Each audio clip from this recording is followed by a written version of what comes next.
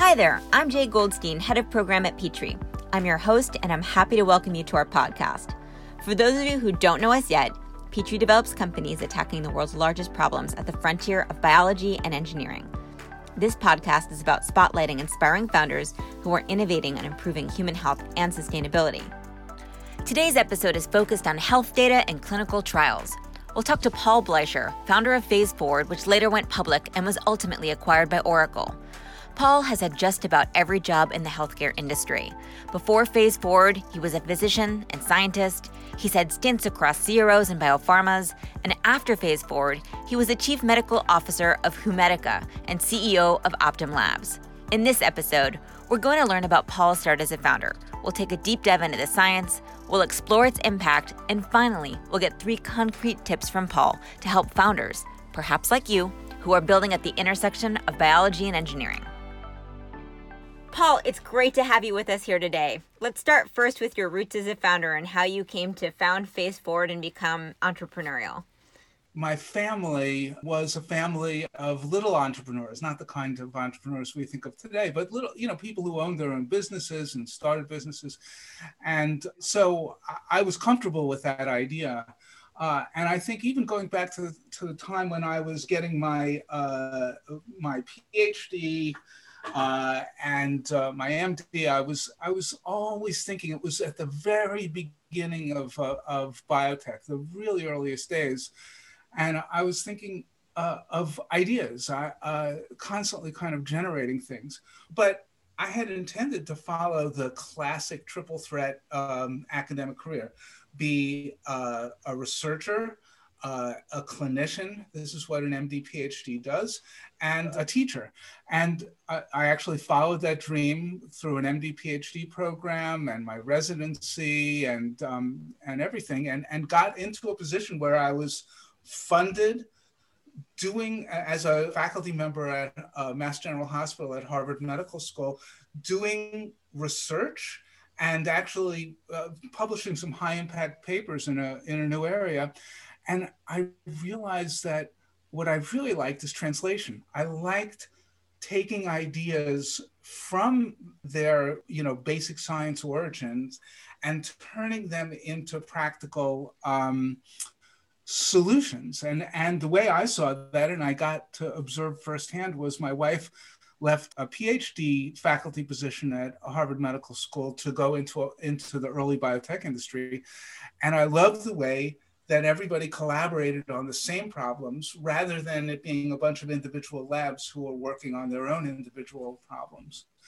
So I set out to follow her in that. And the way that I thought I could make the most impact was by doing clinical trials. And so I went off to a contract research organization doing clinical trials, and then to a biomedical company running clinical trials. And that is where I learned the frustration and pain and challenges and limitations and delays that the traditional clinical trial process caused. And that of course, sort of ignited my entrepreneurial spark and led to me forming Phase Forward with my friend.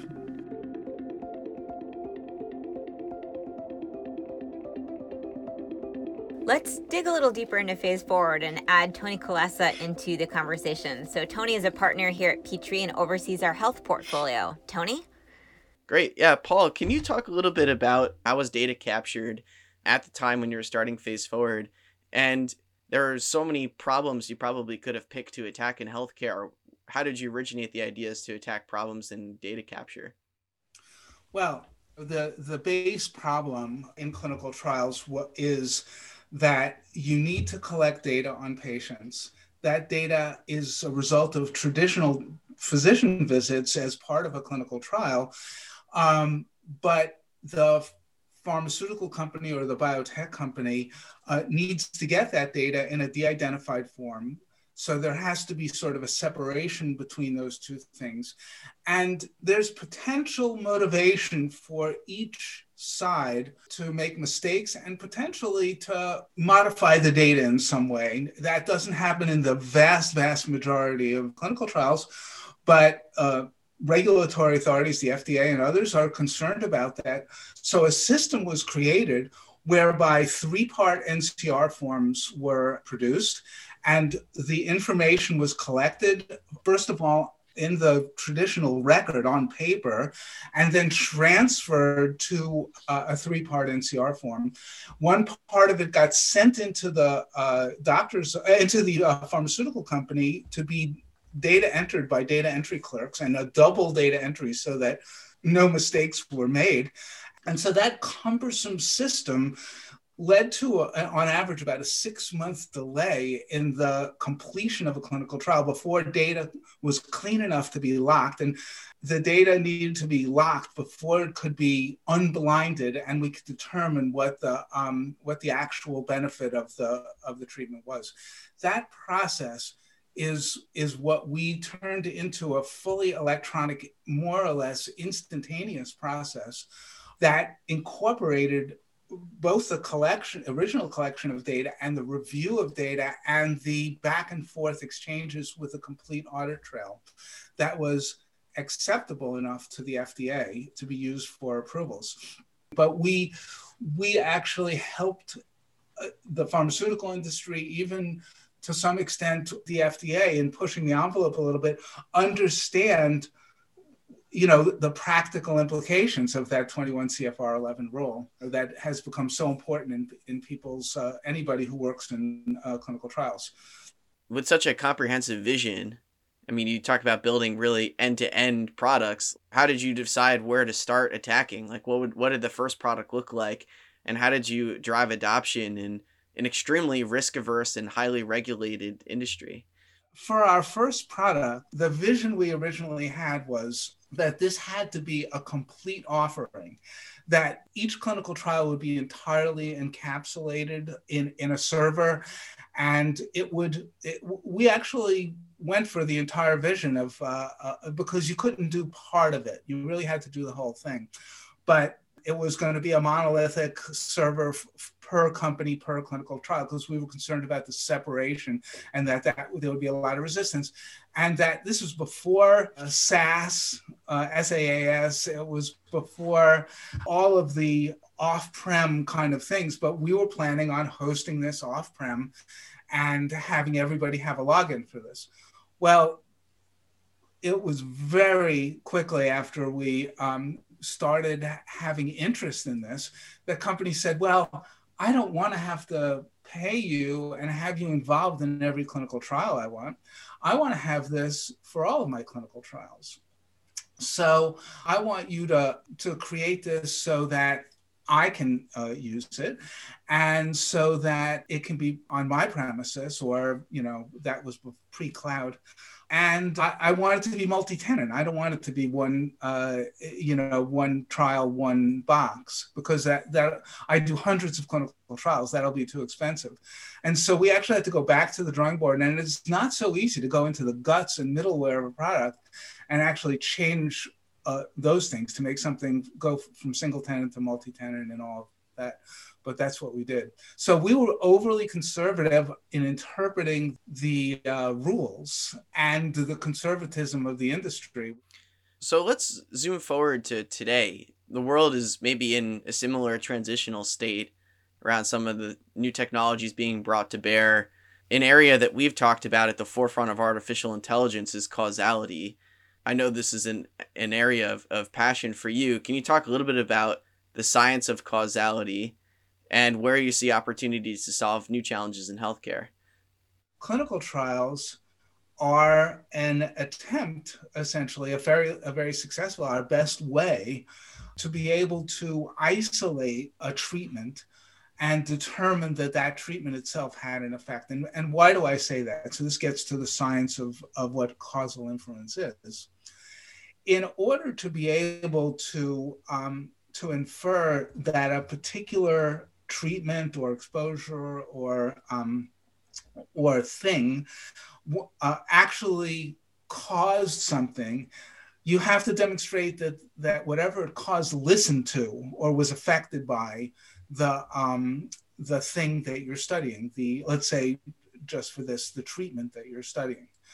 And the problem is that you might be able to take two groups of data that you've observed and match them on all the things you think might have caused that particular, might affect the treatment's effect on the outcome.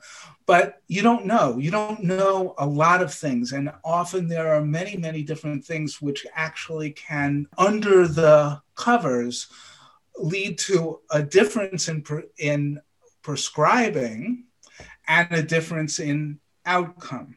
And if you have a difference in prescribing and a difference of outcome, now those two things are linked in ways that you didn't anticipate. So what a clinical trial does is it randomizes and it separates out those things so that hopefully, if it's large enough, those things can be balanced if the randomization is done properly. And the only thing that's different between groups can be the particular treatment that you're using. So that's the science of causal inference. Let me ask a pointed question to summarize or to synthesize. Judea Pearl, talks about randomized controlled trials as a special case of causal inference. Do you think we'll ever be living in a world where RCTs are not the kind of de facto standard of medicine? Well, no. I think RCTs are going to get much more efficient. But RCTs are limited. There are problems with RCTs because in general, but especially from a pharmaceutical perspective, you really want to get to a good answer, a clean answer, one that has the least amount of variance. And so the way you often will do that is by restricting the groups. You say, I want this only in 18 to 55-year-olds. This is only for people who have stable cardiovascular disease and, et cetera, et cetera, et cetera. And by narrowing it like that, you get rid of a lot of the sort of outliers and get a tighter answer between placebo and treated. But it's not necessarily the way the drug is going to be prescribed or treatment is going to be prescribed in the real world. And it's not necessarily the same outcome that you're going to get. And we've seen this actually when you look at the data from the COVID vaccines. The COVID vaccine trials were designed and they were narrowed to some extent to people who had stable concurrent conditions and things like that. And when you then looked at the paper that Pfizer published from 600,000 patients in Israel, you got a lot more rich information, not just because of the numbers, but because it was the way that the vaccine was actually used rather than how the vaccine was used in artificial settings. And that's really, really important. So at OptumLabs, I was instrumental in starting something called the Operand Initiative, where we took a few clinical trials and demonstrated that with electronic health record data and with claims data, it should be possible to reproduce the results of those clinical trials and, in theory, use that kind of information to support clinical trials. So I think, and the Operand study results have not been released, and I'm anxiously waiting to see if we in fact were right. But importantly, I think the world in the future is going to look like this. Clinical trials are going to be more efficient. They'll be done at home. There'll be devices that'll be used to collect them. They'll be more like virtual clinical trials. There'll be more patient information, which is very important, patient outcomes information. And it might be that for some indications, a clinical trial might be supported by several real-world evidence investigations, and that might be sufficient for FDA approval for a label extension or for use in special populations or something like that. As you know, there are a lot of off-label uses of medicines, and there are uses of medicines in other countries and things like that, where you can collect that as real-world evidence and put together a credible support for a clinical trial that actually studies that off-label use. And I think together that kind of, the FDA has signaled that they're actually willing to look at that kind of package for approvals, and they are beginning to use real-world evidence as substitutes for placebo in certain unusual circumstances as historical controls, et cetera. Well, yeah, let's turn it back over to Jay to talk about the impact that you're looking to have in your work with entrepreneurs and in your current projects. Paul, it's clear you've had some incredible impact in the field. What are you sort of most proud of when you think about your own impact looking backwards, and then also looking forward? What kind of impact do you still hope to have? Sure. Well, looking backwards, we've done some really special things with OptumLabs and putting together a major consortium that was, highly impactful with Humedica, et cetera. But I think Phase Forward actually does represent a really, really unique thing, which is at the time that we started, 95+%, it was probably more like 98% of clinical trials were done by the paper process that I described. There was a smattering of pilots that were being done with faxes and electronic platforms. But, literally, we conceived of this idea to be done on the internet. It was, not something that a lot of people believed was possible. And we took that idea from something that actually went from that smattering of clinical trials to nowadays, pretty much every phase 2 and phase 3 clinical trial in the industry is done with electronic health records. And Phase Forward was a major leader in that before its acquisition by Oracle. So that's I think, a huge accomplishment that I don't think about all that much. Actually, I don't sit at home pondering that. Going forward, I've actually chosen to balance my life and work in a way that I never actually gave myself a chance to in the past. And so I'm exploring things like astrophotography and all sorts of things that are passions of mine. But I'm focusing on working with some entrepreneurs that are dealing with problems that I think are significant problems in healthcare and in pharmaceutical development that like Phase Forward, I think can really change the way the industry thinks about and manages in 2 examples that I'm working with, getting some of that real world evidence that is important for understanding how drugs are used. And in another example I'm thinking about, in the care of patients with who are diagnosed with new and chronic diseases that require a variety of treatments from both medication as well as lifestyle changes and other things. And those are just 2 examples of companies that I'm working with where I see entrepreneurs who are bright, who are motivated, who are thoughtful. I love the fact that there's a new generation of people that I can help and share the things that I've learned. And that's why I'm really having fun with Petrie and what I've been doing with entrepreneurs.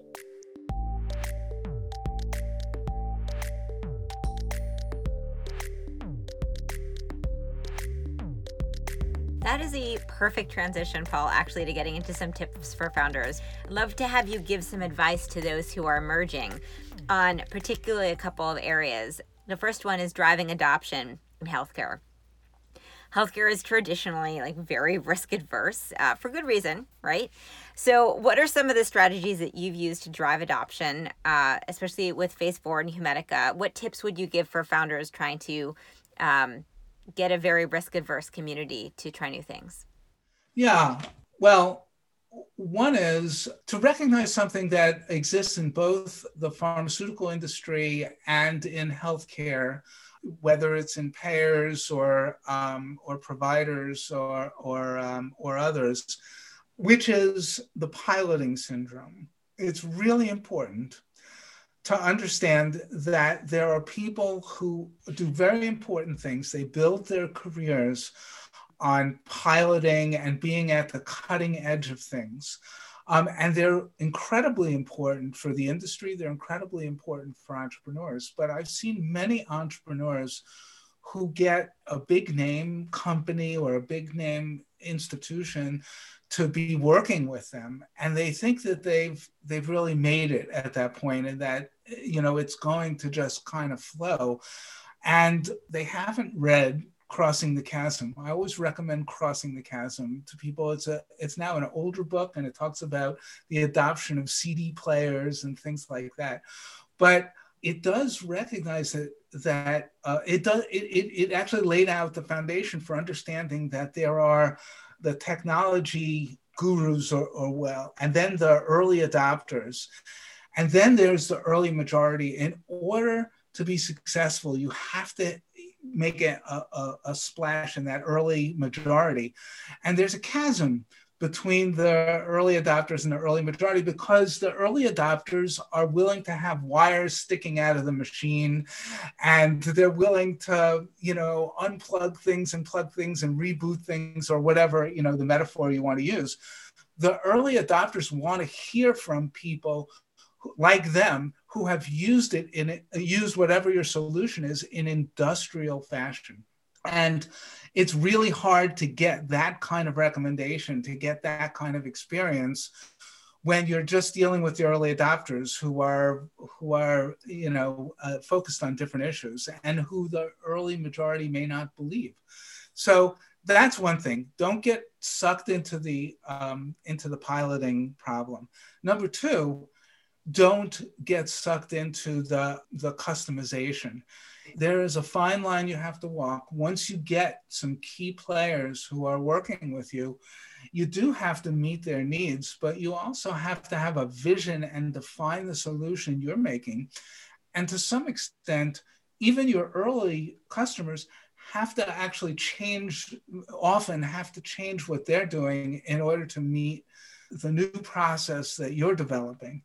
And if you don't do that, you wind up just creating either becoming a custom shop, which works, and there are gigantic consulting companies that are successful, but it's a totally different approach and probably won't make your investors all that happy if you have venture investors. Or you wind up building something that you think is broadly applicable, and it turns out that nobody else wants it because it is so specifically designed for, one or two customers. So I think that that's a hazardous thing. The third thing, I could go on for a while. The third thing that I think is really challenging, but is important in these two industries, is that a lot of the people who come to, especially if we're talking about, as probably a lot of your listeners are, talking about technology people who are building web-based or even material technologies for these industries. Paul, let's talk about team composition. In building Phase Forward, who were some of the early hires that you made? Do you have any tips for founders on thinking about the composition of their team should be? Well, yeah, I think, first of all, this is sort of another tip that I learned from my co-founder at Phase Forward. So Richard Dale told me that when you found a company, it's really important to do whatever you need to do to make your company successful. Because in the end, what you're trying to do is maximize your value in legitimate ways for your shareholders and for you.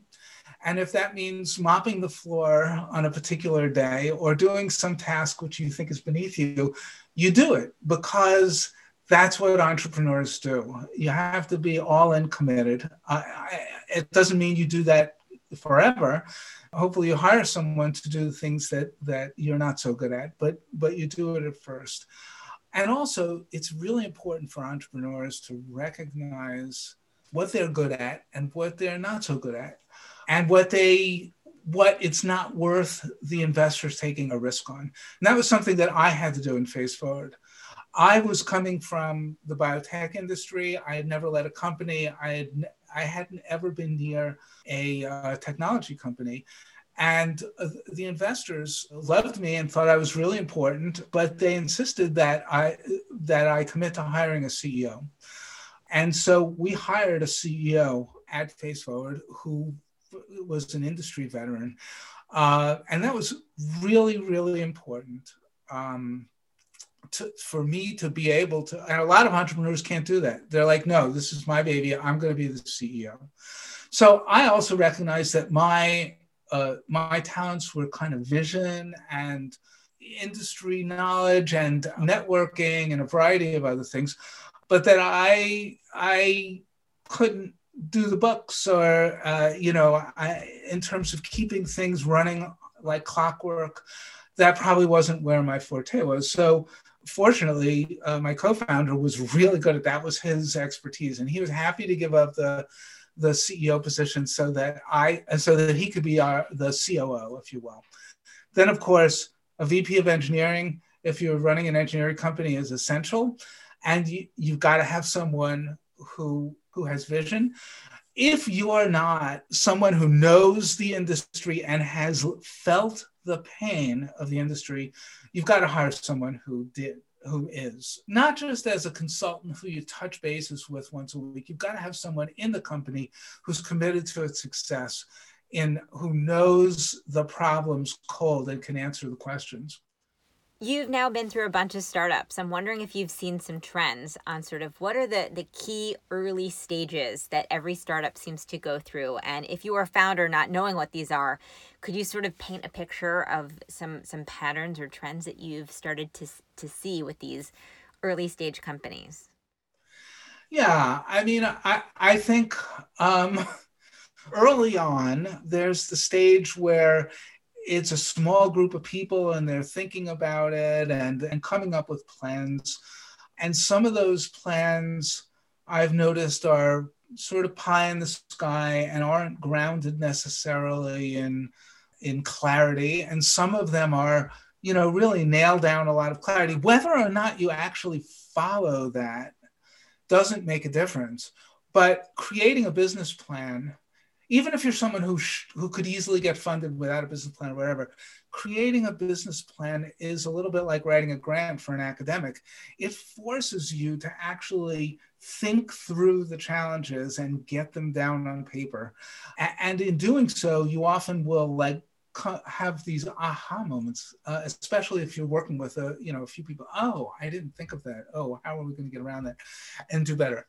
Then next, it's bringing the people in, hiring the people, getting going with your ideas, getting to an MVP, a minimally viable product, which didn't exist. That term wasn't used back when I started FaceForward, and then coming up with a rhythm, a regular, drumbeat of operations, and normalizing the way you're going to do releases and the way you're going to, what you're going to put in and what you're not going to put in and how you're going to make those decisions. And then comes I think the period where you begin calling on customers. And it's a period where I think, in some ways, that's a period where you decide who you are as a business. Are you going to be really run-of-the-mill and boring and not attractive? Are you going to be wild with promises that you can't keep and eventually disappointing? Or are you going to walk the line of creating a vision and also grounding it in reality, both internally and externally, which I think is the best way to operate? And finally, there's the time when you do cross the chasm, and those orders start coming in, and that's the time of, I think, biggest operational risk, where you promised a lot, you sold a bunch, and now you start to see the problems, and you start to have to make this work the way you envisioned it, as being a smooth operation that is reliable. And of course, a lot of what I'm saying is because most of the businesses I've been in have been B2B businesses. They haven't been B2C. Being able to anticipate and have operational discipline is really important. And finally, this kind of goes through all of the stages. Figuring out what your business model is, who you're going to sell to, whether they'll actually pay for it, is something you have to constantly be rethinking. And based on the feedback you get, you may have to modify. And so being creative about changing and modifying that business model to make you successful was really important at all of the companies that I've been at. Paul, thank you so much for joining us today. It has been an absolute pleasure to have you with us. I really enjoyed it. Thanks so much for inviting me. And I hope that in some way this can lit a light bulb in some listeners' mind and change the way that they go about doing what they're doing. I hope so too. Thanks, Paul. If you haven't yet signed up for our Petrie newsletter, go to our website, petrie.bio, to stay connected.